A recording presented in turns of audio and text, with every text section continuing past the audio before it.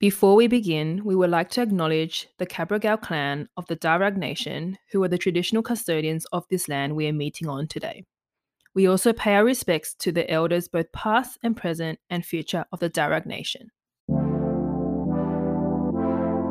Hey friends, welcome to our podcast, A Seat at Our Table. Candid conversations about our Asian Australian experience in the creative industry. I'm Wendy. I'm Tracy. We saved you a seat. Come join us. Hello, everybody. Welcome back to the podcast. We are on episode 10. Crazy. Yes, it's double digits. Very exciting. A milestone. Yeah. In today's episode, we're going to do something quite fun. We're going to interview a very special guest, Wendy San. Oh, pleasure to be here. Glad you're here. Thank you for joining us at A Seat at Our Table. So we thought it'd be a little bit fun to do 20 questions with Wendy to get to know her better from a personal level and a professional level. A deep dive into her life. Yeah, I hope you find my life interesting in this episode. If you don't say anything. Just pretend you do. So I think the first question, we're going to start from when you were a kid. Mm-hmm. So what were you like as a kid? Like, what did your day in a life look like as a young Wendy? I spent a lot of time, because I lived in a townhouse complex. So I would say I spent a lot of time playing outdoors with my neighbors. And we had, a driveway. So obviously it was a lot of, riding bikes, being hooligans around the neighborhood. Rollerblading was a huge thing. But also I think spending a lot of time playing with my sisters as well. We had dial-up internet, so we had to yeah, we had to kind of take turns using the computer. So I would say a lot of it was spent with my sisters and a shared childhood with them. But yeah, a lot of the time was spent outside as well. So I would say very energetic, loved socializing with other people, which is, I think, why I'm such an extrovert now. Yeah, I think that answers the question. Yes, cool. So the next question is, how have you changed over the years from, I guess, a kid to a teenager to now? Do you feel like you have kind of the similar personality, similar traits, or how have you changed? Yeah, I think as a kid, growing up with two older sisters, I always kind of followed in their footsteps. So anything that they did, such as the extracurricular stuff at school, sports, I feel like I always felt inclined to do it because they did it. Yeah. So I would say what traits that led to was kind of being very ambitious with everything that I did, always wanting to be the best. Never taking kind of second place as accepting it, kind of always wanting to strive for first. Is that because your sisters put that pressure on you, or is it? I guess because my sisters were such high achievers. So in seeing that, I was like, I kind of want to live up to that standard as well. But as a kid, you don't really know. Yeah. You kind of just subconsciously do it. Yeah. And I think even in my high school years, that translated over. I was so involved in everything in high school, extracurricular, sports, and always wanting to do my best in subjects. Yeah. And even choosing my subjects in year 10, I ended up choosing very similar subjects to my sisters, 3 in a math, 3 in English. And my parents never put that pressure on me. It was kind of just pressure that I saw in terms of through my sisters and what they achieved. So I would say all in all, those traits have carried through to my adult life as well, always wanting to strive for better. And I think it's a very kind of Asian household mentality, right? Never accepting what you're given as kind of the limit, trying to push yourself beyond that. And so I think that's kind of who I am now, always wanting to do more and more, and doing the best that I can to feel satisfied in a way. Yeah. Yeah, I think that kind of goes into the next question is you've always been quite a go-getter. Like you said, in high school, you were involved in literally everything. And now you are as well. And you're someone with a lot of confidence. I think you know what you want, you get it. So how did that come about? Were you always like that, or was there a shift suddenly where you were I want to do all these things? I think one, I'm probably just really selfish and just want to make the most of every opportunity. I say yes to absolutely everything, and sometimes it can be to my own detriment. Yeah. And I'm really feeling that now, where I've taken on probably too much. But I think in terms of how that kind of attitude came about, in terms of being a go-getter and being someone with confidence, I actually think that came from my mum. She has always been such a hustler, and I think seeing how hard she works, it's been ingrained in me that I should probably work as hard as she has because she's given us everything. And so I want to be able to give that to myself and then in the future be able to give that to my kids. Yeah. And so I think while I'm young and have all that energy about me, I want to use it as best as I can. But I think things like confidence, my entire family, I would say, is quite confident. Like my parents are quite outspoken. They've always been the kind to speak up if something doesn't sit right with them. And I think that's kind of been passed down through my sisters and to me as well. And I think it's just like your values, right? Your family values, and you start to adopt those things as someone growing up in the same household as, like, you know, two older sisters and my parents. And so I think it was just like a natural process. It wasn't something that I decided on one day. But it's also just like how my parents raised me as well. It's just your nature, I guess. Like, that's just your nature. I'm actually going to skip down to a question that I had later on. So we talked about how you kind of have a lot of different interests and you sometimes have a lot on your plate. Can you tell the audience, like, what do you have on at the moment? Like, how do you manage all that? So there's a laundry list, essentially. So obviously I have my 9 to 5, my job as a consultant. And then on top of that, ever since uni, I've been freelancing on and off. So that's the second thing. And then I've obviously got Fin by Wendy, which is my small jewelry business. That's not too busy at the moment, so it's actually okay. But on top of that, you know, socializing with friends, playing social sports as well, trying to go to the gym, trying to balance all of that. And then on top of that, it's like looking for a place to move out to as well. Like, it's just all kind of come at once. And I think I got in too deep before I realized, oh my God, I'm actually so busy. So busy that every week, to feel like I'm in control and on top of everything, I need to time block in my calendar so I don't forget stuff. Which is crazy because it's kind of like, you probably shouldn't have to live like that. What is time blocking for people who don't know? So I use Google Calendar, and then in Google Calendar, I put in specific time periods of when I'm expected to do something. So obviously like 8:30 to 5:30 is work. And then I would put in like dinner time, gym, 1 hour for this freelance project. And it's not so rigid that I have to do it all in that 1 hour, but it's just so that I know what's coming up and what to expect or what to prioritize for that day. And when you've got so much on your plate, I think you need to mentally prepare yourself for what you need to do that day. Otherwise, I end up procrastinating and then I kind of put things on the back burner. But it also allows me to see where in my schedule can I flex if, like, tonight I decide to go hang out with friends. Do I have that time or do I have that luxury of time? It may be a bit OCD for everybody. But it's a bit it works for me. So, and it mentally prepares me for the week ahead. I feel like if you have so much on your plate, it's just good to just put it down somewhere so you're not storing that all in your head, and probably seeing in a calendar makes it a lot easier to manage. I would say it's kind of like a schedule to-do list. Do you deal with burnout, like having so much on your plate?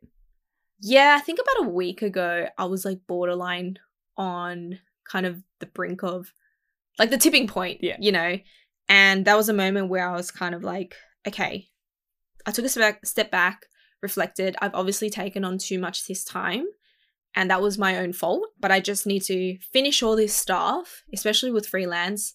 I've got 5 clients at the moment. I'm trying to just tick them off one by one. But then I've set a rule for myself not to accept anything else after that. And I think it's kind of like reflecting on how you got to the point that you are now. And obviously for me, that was just accepting way too much. But then acknowledging like I'm probably just kind of going to have to work through it, get through it, and then learning my lesson, knowing that I should say no to stuff.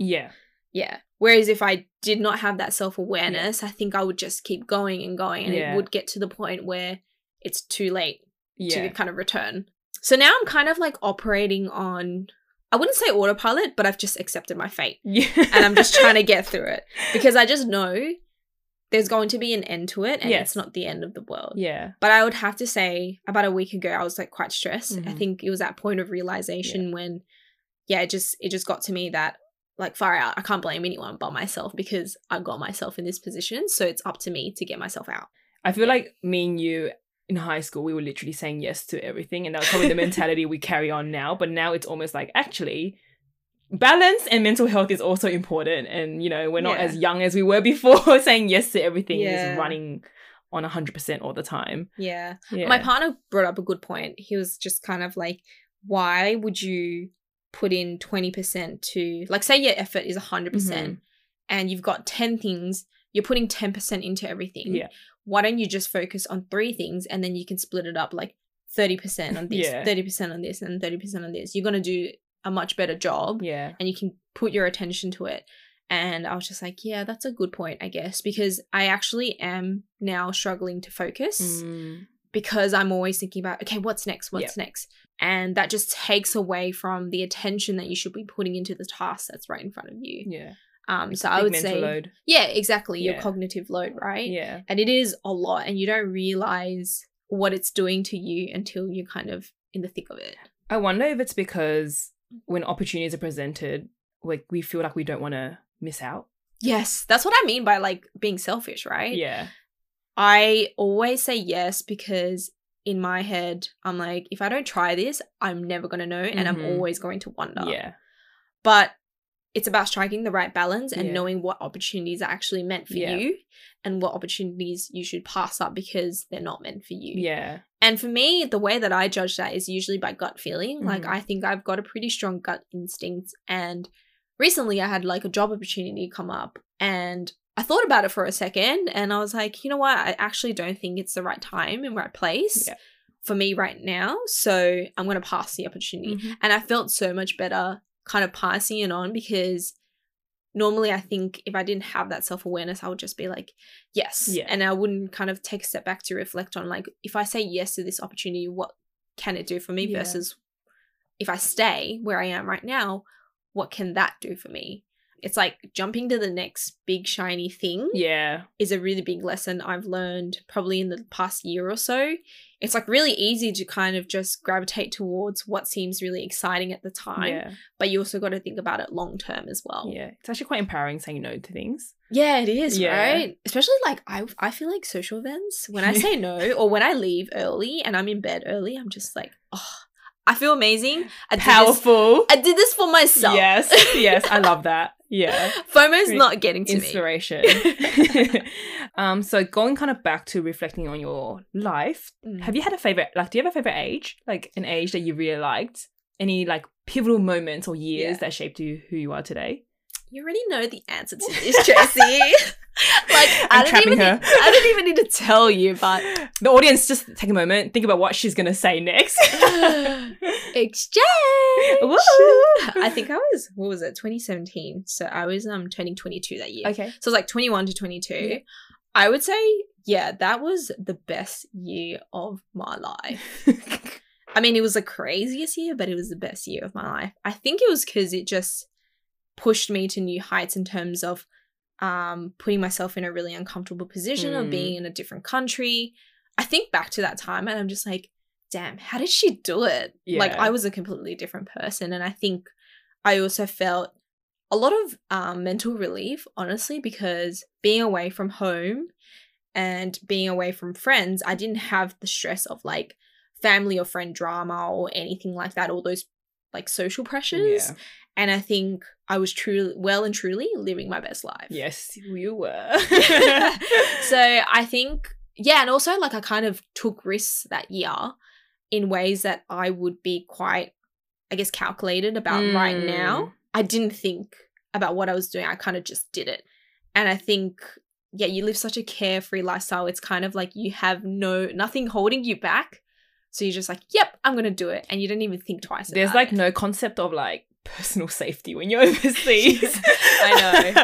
I think back to sometimes and I'm just like, that was a really dangerous situation, but I survived, so it's fine. Yeah, like I was talking to a friend about this as well. Like, I feel like when you're overseas, you literally feel invincible. Like, I can do anything, and like out of character, whatever you do, like you can do whatever, it's gonna be fine.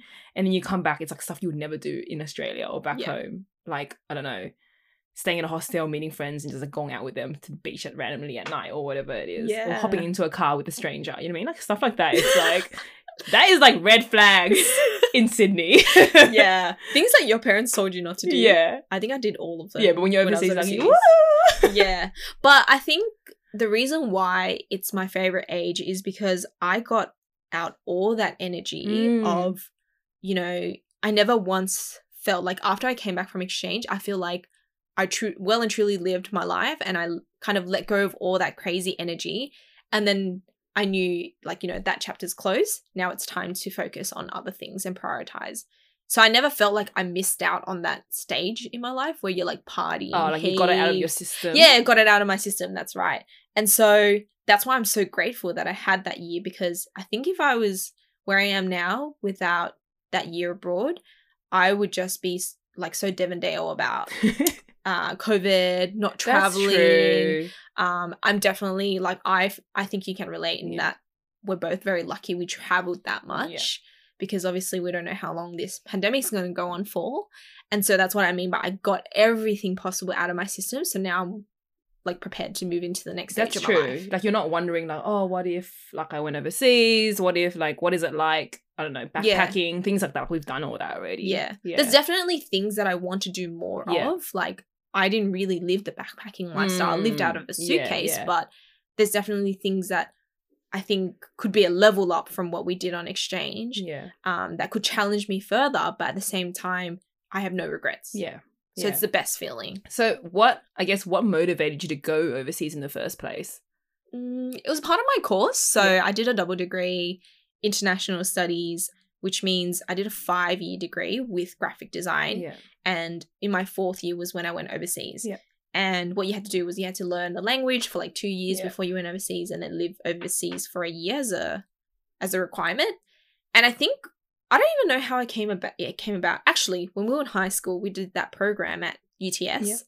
And just listening to people who did the same degree, I was like, I want to do that. I want to live overseas. It sounds like such a crazy and wild experience. And I think I just never thought about doing it until I heard somebody else do it. And I was like, you know what, that's possible. And if it's embedded in my degree, my parents can't say no. Yeah. Yeah. And I think, I don't even know why I picked France. Yeah, I was going to ask French. That. Yeah, why France?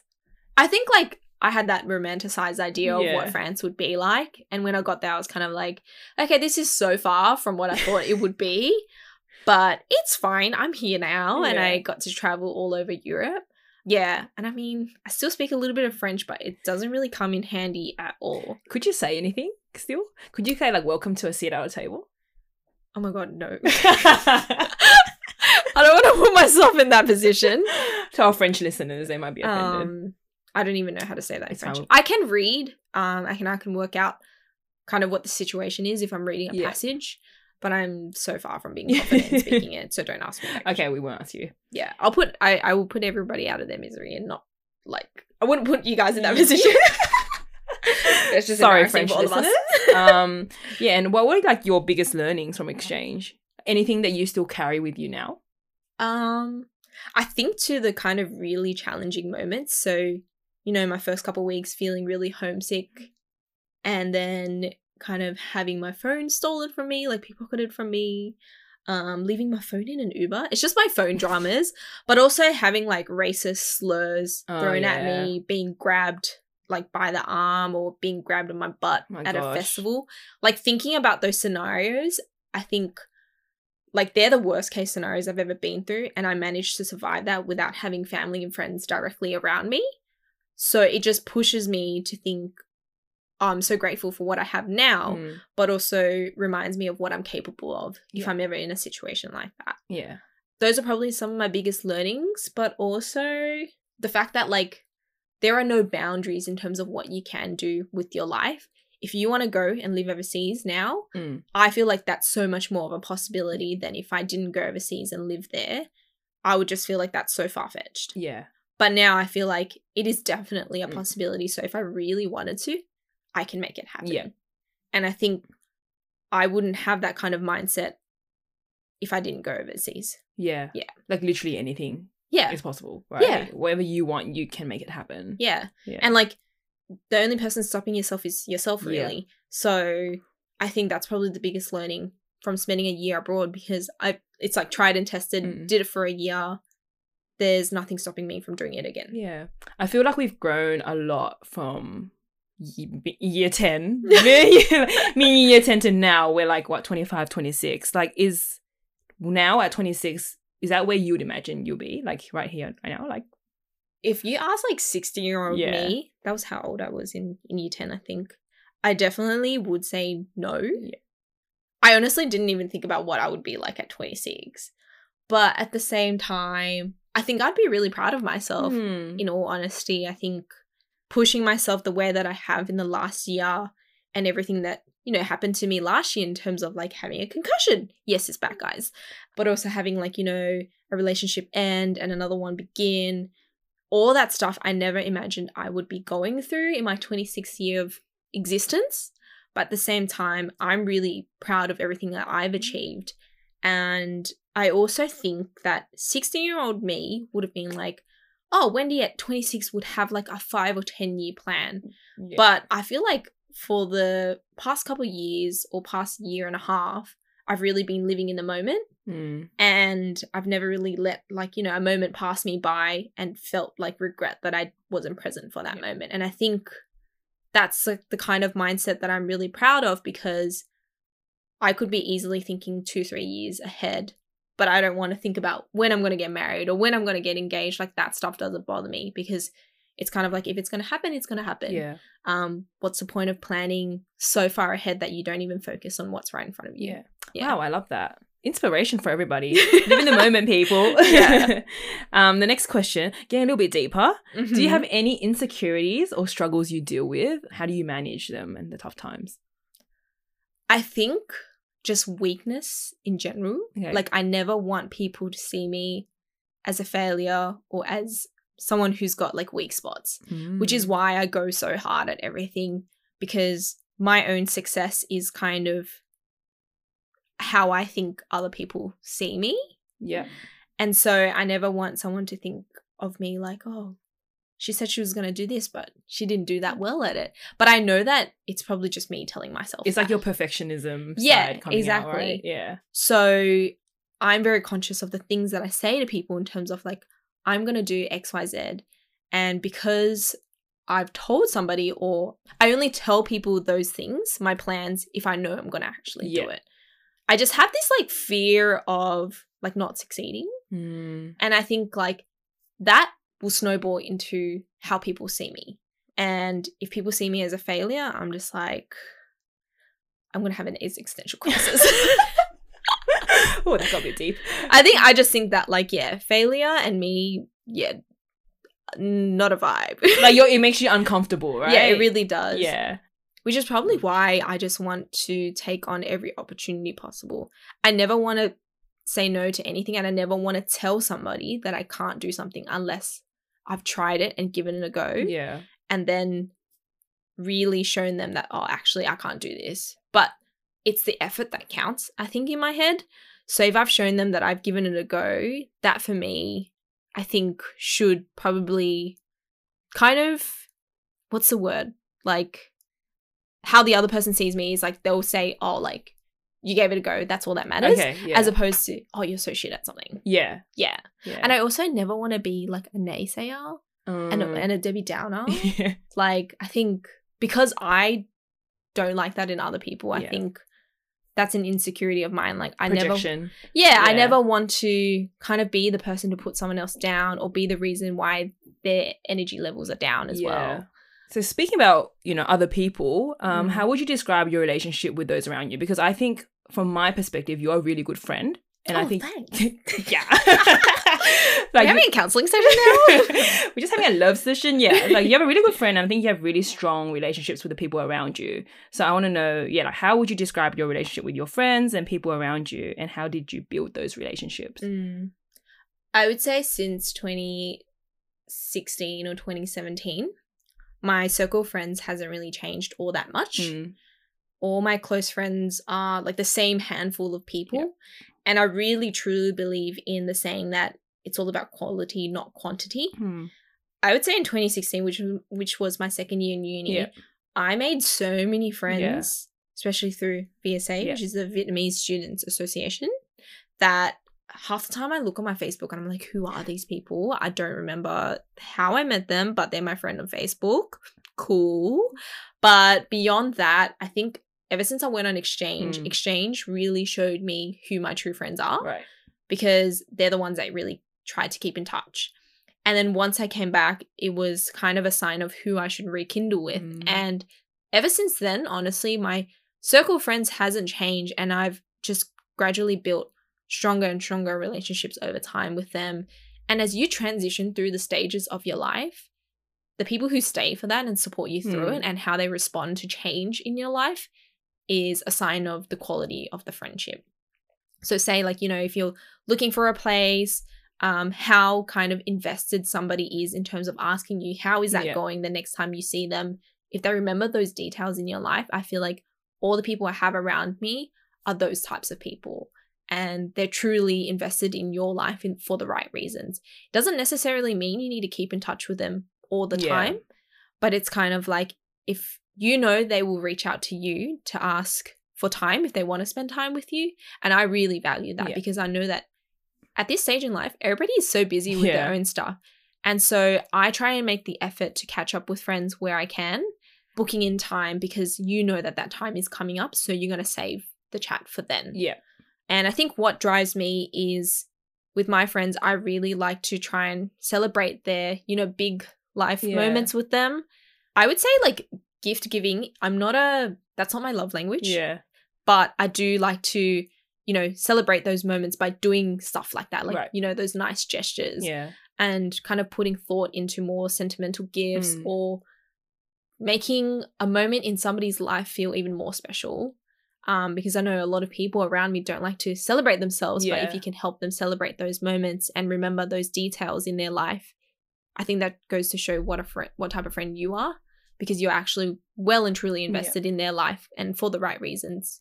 Yeah, so I think that's what really drives me, and I think I just want all my friends to know that, like, I support them, you know, in everything that they do. And I think a lot of the time as well, what I've seen from my friends, Tracy included, is when I've been through hardships, the people who have stuck around and supported me in those times, that's when you know, like, who your true friends are. And I think because of the year that I had, that was what really stuck out for me. And I was just, I think, even more grateful for the people that I had around me. Yeah, I think, like, building strong friendships, like, they take effort. And I think maybe in high school, it was less effort because we're always surrounded by the same people and you always have touch points with them.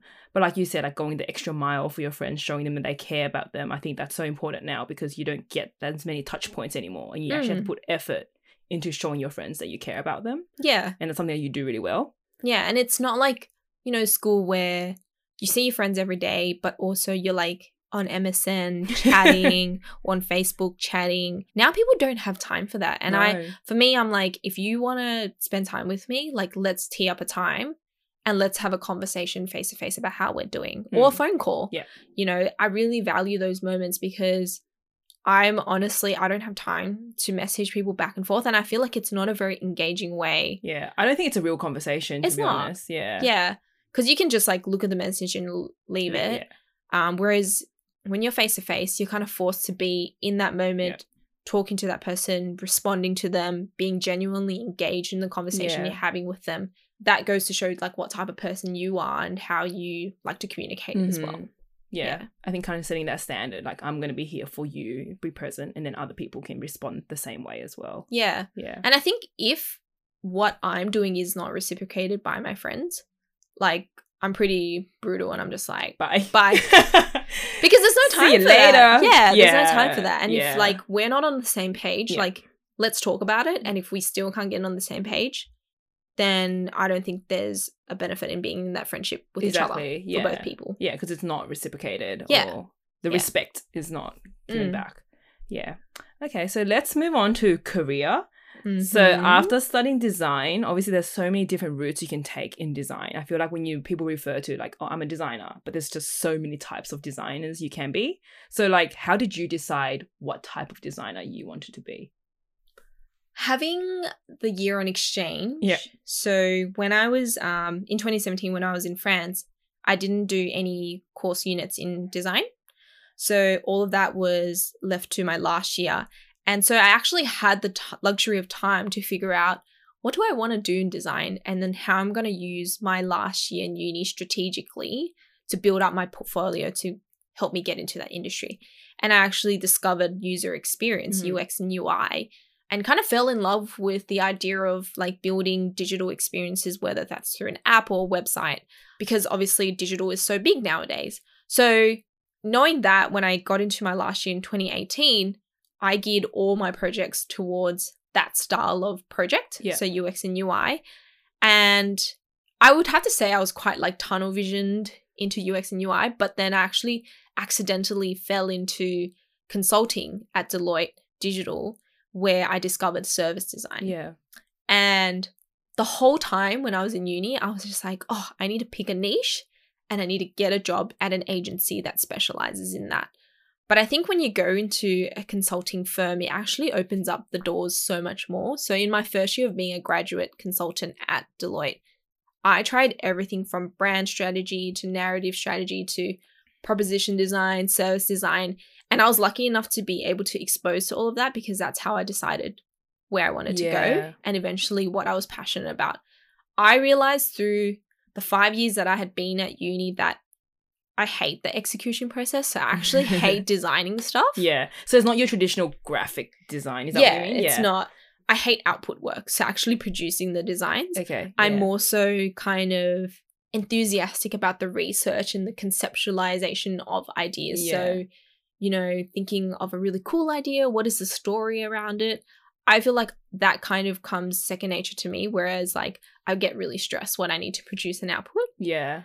But with that said, I still do freelance. So that's how I keep my technical skills intact. So I think everyone kind of thinks design is like graphic design and like it's like Photoshop, InDesign, Illustrator, whatever. Yeah. Like, do you use those tools in your job? Is that the type of work or no? It's a bit, guys, bigger picture, like you said. Yeah. I would say my 9-to-5 job, more big picture thinking, really problem solving with design. So using like design principles and methodologies to problem solve. I'm not going to go into the detail, but it's kind of like, think about design research. Yeah. That's what we do. Yeah. Whereas outside of work, when I freelance, that's when I use the tools. That's more traditional graphic design, which people are probably understand a lot more easily. Yeah. That's all about, you know, building something that looks really good, but also speaks to the brand values of the client that I'm working with.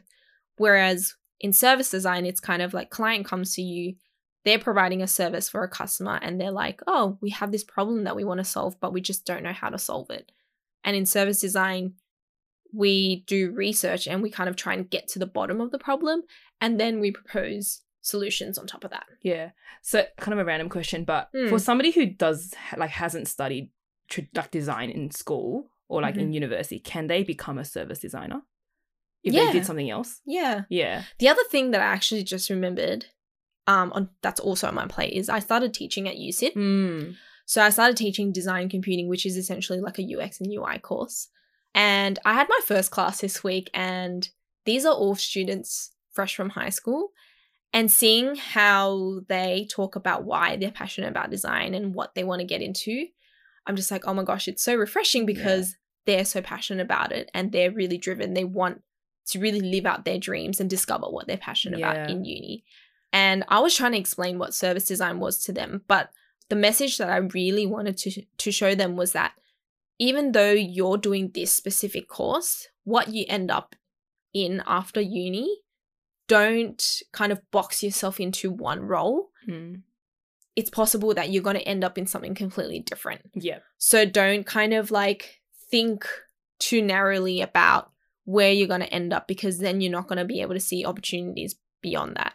I work with people who have studied commerce degrees, economics degrees, and they've just learnt how to do design research just through working. Yeah. And, you know, it's just learning about the principles of design and like customer experience and all that kind of stuff. And it's not hard to learn. Yeah. You just have to be passionate about it. Yeah. And you just have to have a curiosity about you to be able to do the job well. Yeah. If you see it as a chore, then it's obviously not the right career for you. Yeah. I think it's like figuring out what type of work excites you or what type of things excite you rather than like, this is the role I want to go for. That's it, you know? Yeah. Yeah. Or like subject matter, right? Like Yeah. what are the topics that you're actually passionate about? If your goal in life is like, I'm going to climb the corporate ladder, Yeah.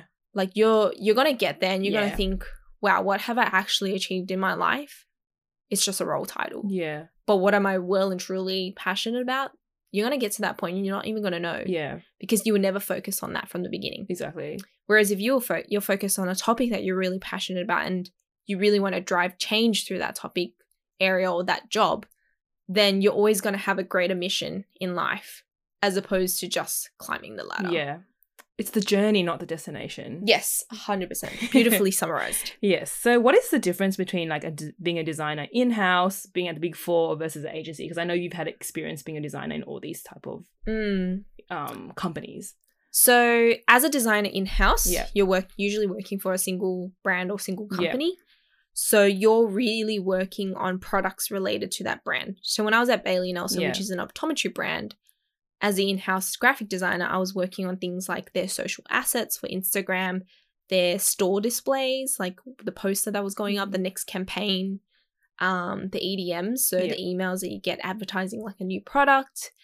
And you have to really believe in the company to feel like you look forward to work, I would say. And I love Bailey Nelson. It's such a great brand. And sponsor us. And you know, how they design their glasses and their ethos towards optometry is very different to, say, Specsavers. Yeah. Whereas in Big Four, which is consulting, you are working on a project basis. So you can get a client that can range from like 6 to 8 weeks, and you're essentially kind of being contracted into the company to help them solve a particular problem. Mm-hmm.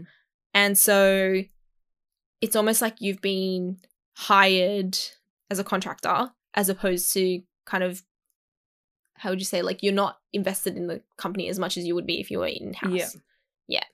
And then agency, I would say the work is very output driven. Yeah. So a lot of the time agencies work on like brand design, or if they're a video agency, they're really working on video content. So it's, as a client, you only really go to agency if you want something produced. Yeah. Something very, very specific. Right. So are there any assumptions about you or your career that bothers you? Oh, 100%. Like, oh, you're a designer? Oh, so you like, you know, you make logos and stuff? I'm like, yeah, I do logos, but I do so much more than that. Yeah. I think big corporate companies, the clients that I work for, one of the best feelings is getting them to understand why design is so important and why design methodologies are so important. You know, a lot of the time, I think designers get tacked on at the end of a project. Yeah. To make things look pretty. To make things look good. Like, hey, I've got a PowerPoint deck. Can you make it look good? And that's kind of how my career started off, right? I was just really there for output-driven stuff. But they never really thought of you as like an intellectual person who's capable of doing research and seeing the world in a different way. Because I think perspective, designers think very differently. Yeah. And even the part of the brain that we kind of like, you know, lean towards, we see solutions that other people can't see. Yeah. And if you put designers plus other types of people who are not designers in the same room, think about what you can do when you've got both sides of the brain in the same room. So I think that's kind of how the design world is changing.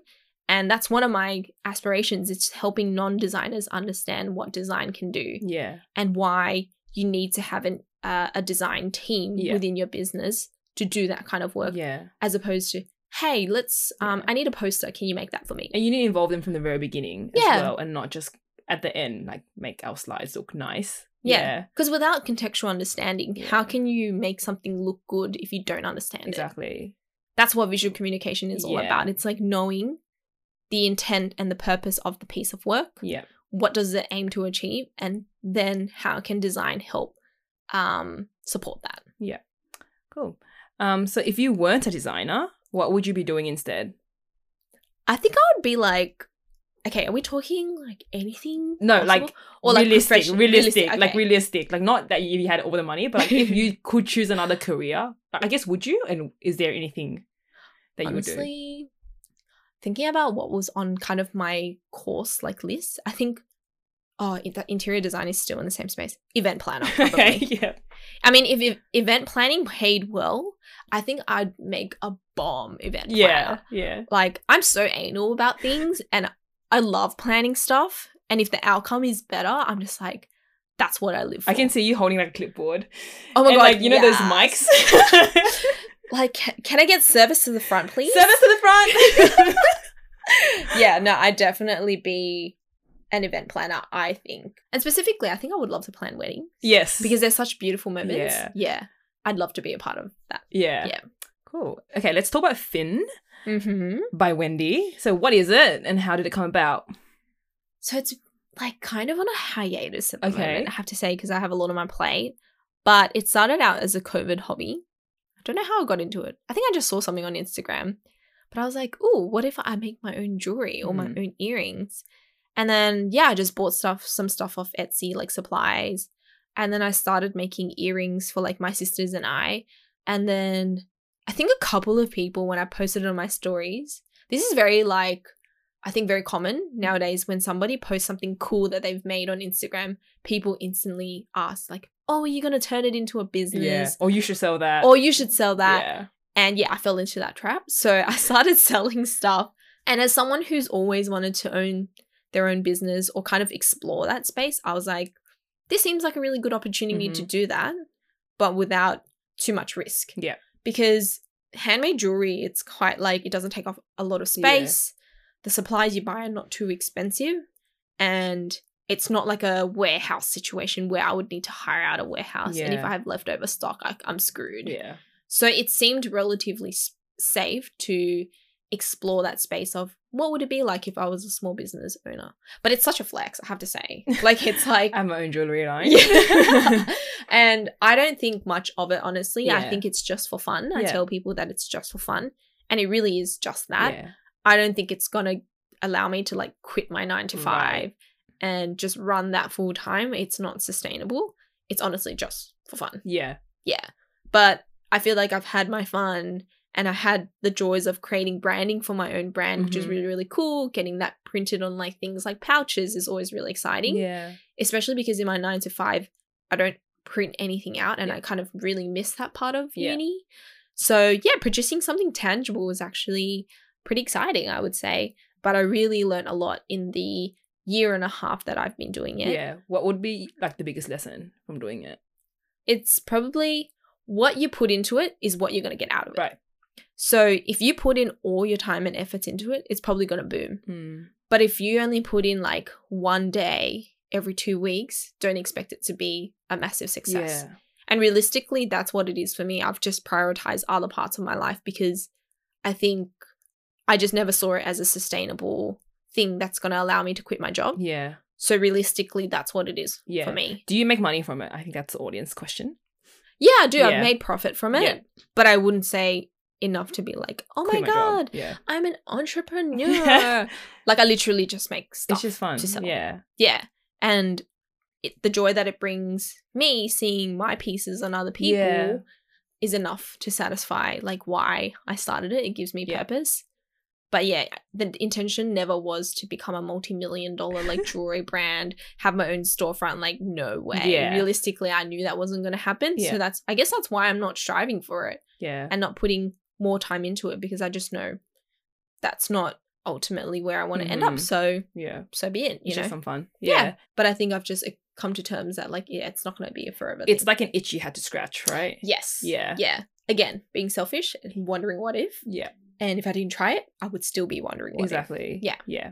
Cool. So you do a lot of freelancing as well, as you've mentioned before. Like, how did that come about? And like, how do you find clients? I feel like when I talk to more younger people who are studying design, they want to know a lot about like, how do you get clients? And I think it goes back to that thing about my weakness, like not wanting to fail. Yeah.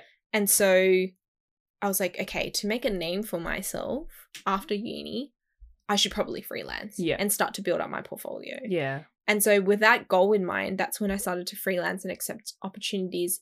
I think it just naturally came about, people asking me, do you do logos and stuff? And honestly, my first couple of freelance clients, I would say I didn't do an amazing job. I still look back to some of the stuff and I was such a like naive designer still trying to figure themselves out. But now I only accept projects that I'm actually truly passionate about. So if the client is coming to me, you know, I want a logo for my small business, but I also want like a brand strategy. Right. I think about, is this brand something that I'm passionate about? If it's not, and I don't really care about the brand, I'm not going to work with them. And I think that is because if I accept the job and I'm working on it, I want to feel like I'm enjoying it, as opposed to feeling the dread, like, oh, I just have to freelance after work, you know? And I'm lucky enough that a lot of people refer me to others, and that's generally how I find my clients. I've never gone out looking for work, and I've never put myself on sites like Airtasker or like Upwork and that kind of stuff, because I think I would only do that if I was thinking about going freelancing full time. Okay, yeah. Yeah. How would you, like, do you have advice for people who do want to get more freelancing gigs? Like, how would they build their portfolio? How do they get their name out there? Yeah, build a presence. Yeah. Your brand presence is massive. I think things like Instagram, you can harness the power of Instagram to be able to do things like that and build a presence in the community so people see your work and then they think, oh, I want something really similar to that vibe, so I'm going to ask them if they freelance. Yeah. So yeah, making a name for yourself and then letting the people come to you. And that way, if you build presence for yourself, the people that you attract are going to be aligned to your vision as a designer and the practice that you have as a designer. So I would say, yeah, be intentional with what you accept and don't just accept things for the money, because you're never going to feel satisfied otherwise. Yeah. There's I think there's a book called, is it Show Your Work by Austin Kleon? I haven't read that one, but it sounds familiar. Yeah, I've read it, and it's like really good advice for, I guess, artists, designers, anyone that want to get their work out there, grow. Like, it's just like a matter of just putting yourself out there. Like, you're not waiting for perfection, but like actually, like, every week I'm going to post something, I'm going to make something and post it out. Yeah. Yeah. And I think there's no harm in that. I had friends in uni for like October, they would do Inktober, which was like, you know, typographic, calligraphy drawings and all that kind of stuff. And that's because they were passionate about that and they were good about that. I didn't do it because I just didn't care for it. Yeah. And I'm lucky enough that people have referred me, but I've always been very intentional with who I've accepted, because I've just noticed within myself, if it's a project I don't care about and I've accepted it, then I never look forward to the work. And it's unfair for them and you. Yeah, exactly. And I'll never do justice to the work that they've given me and what they're looking for. Yeah. So I think it's like a morals thing as well. Yeah. So really think about, what is your design practice? What are you passionate about? How does that drive your decision-making process when accepting projects? And how about like money? Like, how do you figure out how much you charge or how much you're worth? This is such a difficult question. When I first started freelancing in like second or third year, I was only charging like $30 an hour. Oh my God. But honestly, at that point in time when you've just started uni, you spend so much time on like a piece of work. Yeah. And so, because you want it to be the best work you've ever done, you want to impress people, and you're so not sure of yourself as a designer yet. So you're figuring yourself out, and that takes time. And so I was charging $30 an hour, and I think it was just based off what I thought other people were charging. Yeah. But it's always a question that people ask in uni. Some people charge $75 an hour because they work fast and they know in that hour they can actually produce something productive. But for me, I knew I needed more time in order to produce something of quality. And so I charged like a lower rate, knowing that I was going to work more hours on that project. So now I charge based on the types of projects.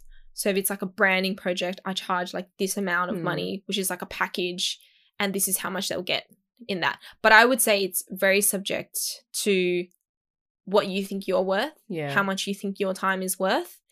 And I figured that out along the way in terms of just what my 9-to-5 salary is as well. And so I try and mirror that in my freelance life as well. Yeah. Yeah. And obviously for me now, I work a lot faster and I can produce things in a short amount of time. So obviously I'm going to charge more. Yeah. Yeah. So I would say if you're starting out and you feel like you need more time to produce something, charge less, but knowing that you're going to have X amount of hours to work on this thing. Can you charge all that though? Like, do you feel like, you know, if you're really new and you feel like you're spending heaps of time on something, can you charge all that time? It's up to you. Yeah. You know, I generally like to ask clients the question, what have you budgeted for this? Yeah. And then I try and work within that, but I won't undersell myself. Yeah. So I won't like overwork myself just because the client has said, I want X, Y, and Z. Yeah. If they said like my budget is $5,000, I would tell them realistically, this is what you're going to get with $5,000. Right. And then I send them an estimated invoice. And if they agree to it with a breakdown of like stage 1, conceptualizing the ideas, this is what you're going to get. This is how much it's going to cost. Stage 2, once you've chosen something, we're going to move forward with that idea. This is what you'll get at this stage. Yeah. And then finalizing the project itself costs this much. So I really break it down for them so that they can understand where all the costs are coming from, as opposed to just giving them a single figure. Yeah. And being like, okay, this is how much the whole project's going to cost. Because unless you help them understand what they're paying for, they're just going to see the number as being something really high or really low. But also don't lowball yourself, you know your worth. And I think as more projects you do, if you undersell yourself constantly, you're never going to be able to kind of push yourself to actually charge what you're worth. Yeah. And honestly, for a while, I was doing that. I definitely charge a lot less than most people out there. So what I was doing was like seeing what other designers were charging, getting quotes from them, seeing how much they price their packages for like a brand. Yeah. And then comparing myself to that. Like, do your research. It's the same as searching for a salary, right? Yeah. In the industry. You do your research for different types of roles and then you kind of compare yourself to that. Are there situations where you would go up at a really high rate and then they're like, nah, I can't do that? And then is there an opportunity for you to go, actually, I can charge a lower rate for you? Yeah, but then you have to kind of be really upfront with them and say, I can charge a lower rate, but this is what you're going to get. Yeah. And cut out the kind of unnecessary stuff. Yeah. I've had situations where I've said to a client, it'd be really good if you get brand guidelines with this project. It will really help you because of X, Y, Z. Yeah. But we can just not do that. If you don't have the budget for it, I'll just do the logo for you. Okay. So making them understand why you've priced things the way that you have and what they're going to get out of it, and give them options like, in addition to that, if you want this, which will help you in this way, I'll charge you this much. Yeah, it's like a low, medium, large budget. Yeah. What they can get it. Yeah.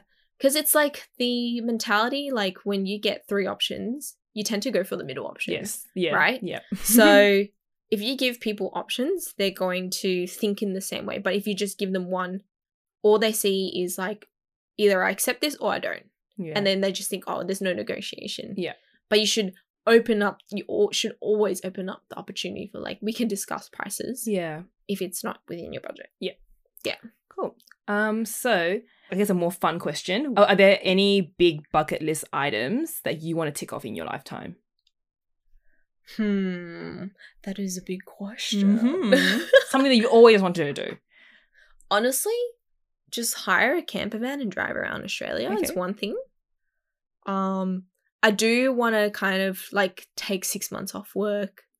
It sounds cliche. Take 6 months off work and just, have a career break and really reinvigorate kind of my identity or challenge myself to be in different environments and see how that can inspire my life further. Yeah. I just never want to be still and in the same place, because I think that just leads to living a very stagnant lifestyle. And I want to be able to do that before I have kids. Yeah. Because then it's not about you anymore. Yeah. So that, and probably like either that, going around Australia, or again, living overseas again for maybe 3 months. I think it's like the exchange, but 2.0. Yes. With money. Yes, with money. And not being poor. Oh, no more like overnight buses. Killing our backs, our knees. Gosh. Anyway, to close off this last question, what is something that you always wanted to learn? So this is actually very relevant because I'm starting a florist course soon, and I've always wanted to learn more about flowers. I'm obsessed with flowers. I don't know why. But I signed up for a florist course with Pearson's School of Floristry. And that was always something that I wanted to learn. I think flowers bring people so much joy. And I love buying flowers for people. And so as a part of like my interest in the creative space, I think that's just another form of creation that I want to pick up. Yeah. I love that I feel like the theme of this talk is like, if you want to do something, just go out and do it. Right? Yeah. Like, I remember looking at that course and it was like $1,000 essentially. And I knew that it was a lot of money. So I wrote down a pros and cons list. Mm-hmm. But I wrote down the pros and cons list knowing that I always wanted to do it.